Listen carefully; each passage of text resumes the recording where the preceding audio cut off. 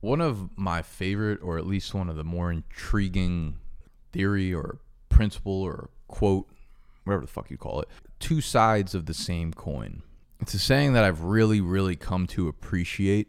I don't know why, but it's really spoken to me over probably the last few years of my life. I think it puts a lot of sense behind different situations or different feelings that people have. I'm going to try to explain this, I guess, from a very basic standpoint. Two sides of the same coin, right? It's basically like heads or tails. They're opposite, but they're on the same spectrum. It's the same thing with feelings and emotions. Like on a very basic level, right? You look at two opposites. Like you can't really have hate without love. You can't hate something without having love for it first. Or something within that, whatever you hate, there is something within it that you love or you desired really greatly.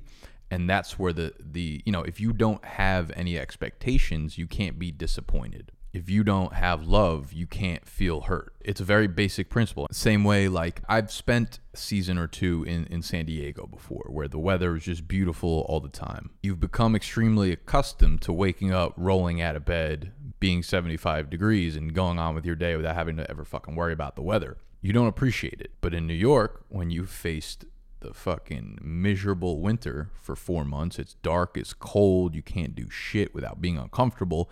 You appreciate the warm weather. You appreciate the sun. You appreciate the summer and the spring seasons.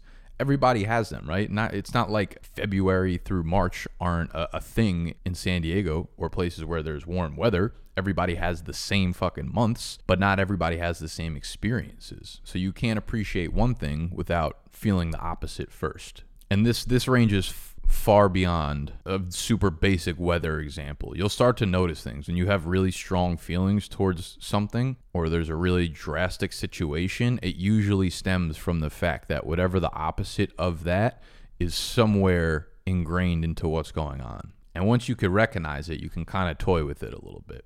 And I started thinking about this, and I'm legit recording this on Sunday morning. It's 6:56 a.m. This thought just popped into my mind because I am filming a Q&A video today for tomorrow's YouTube video. The Q&As are for the most part football related. Like I'll rip off 2 to 3 or 4 fantasy football related questions, and at the end I'll do 1 or 2 more personal related, whether they're like just funny or business or marketing, whatever.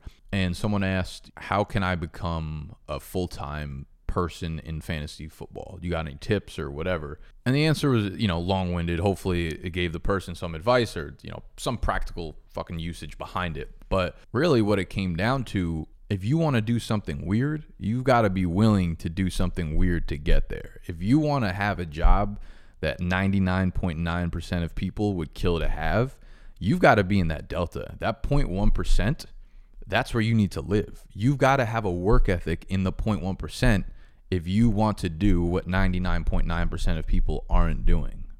Two sides of the same coin, opposite ends of the spectrum. And it started to occur to me, like within my job, within a job that's looked at as I actually, I really don't know what people look at when they see my job. I imagine at this point, they're probably like, that's pretty fucking cool. It's likely put on some sort of a pedestal at this point, right? Like at the end of the day, I'm a full-time YouTuber, right? I do YouTube videos fucking full-time, which is cool as shit. It's a very unique job. But on the other end of that, most people have mundane jobs. They have boring jobs. They had to do mundane and boring shit to get there. So they're two sides of the same coin, but the spectrum is very close to each other, right? You did boring shit, you end up with boring shit. To have a cool or weird, unique job like the one I have, you had to go through, right? Because that's at the other end of the spectrum. That's at like the very top heavy of things where most people probably couldn't imagine being in the position. But on the flip side of that same coin, I had to do weird things to get here. I had to be super uncomfortable. It wasn't cool at first. No one thought it was cool like it is now back when I started. So it was weird. It was uncomfortable. It was unique, yes, but not in a good way. You can't have one without the other. If you want to live on the ends of the spectrum, and this is not just work related, this is really anything in life. This is why I'm so fascinated by this kind of cliche. It applies everywhere. So yeah, I don't know. That question just kind of got me going off on a tangent and got me thinking about just the amount of time I've put in to get to where I am right now, the amount of work I've done to get here. Like, it's not all fucking rainbows and butterflies. There's so much that goes into getting somewhere that so many people want to get. There's a reason some people separate themselves from other people. Like, that's not luck. That doesn't just happen. It's because they're willing to dance on the other side of the coin.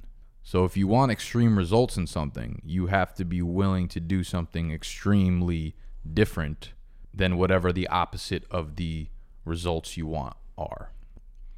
I don't know if I explained that well at all. I don't know if that made sense, but it makes sense to me, and hopefully it kind of made sense to y'all.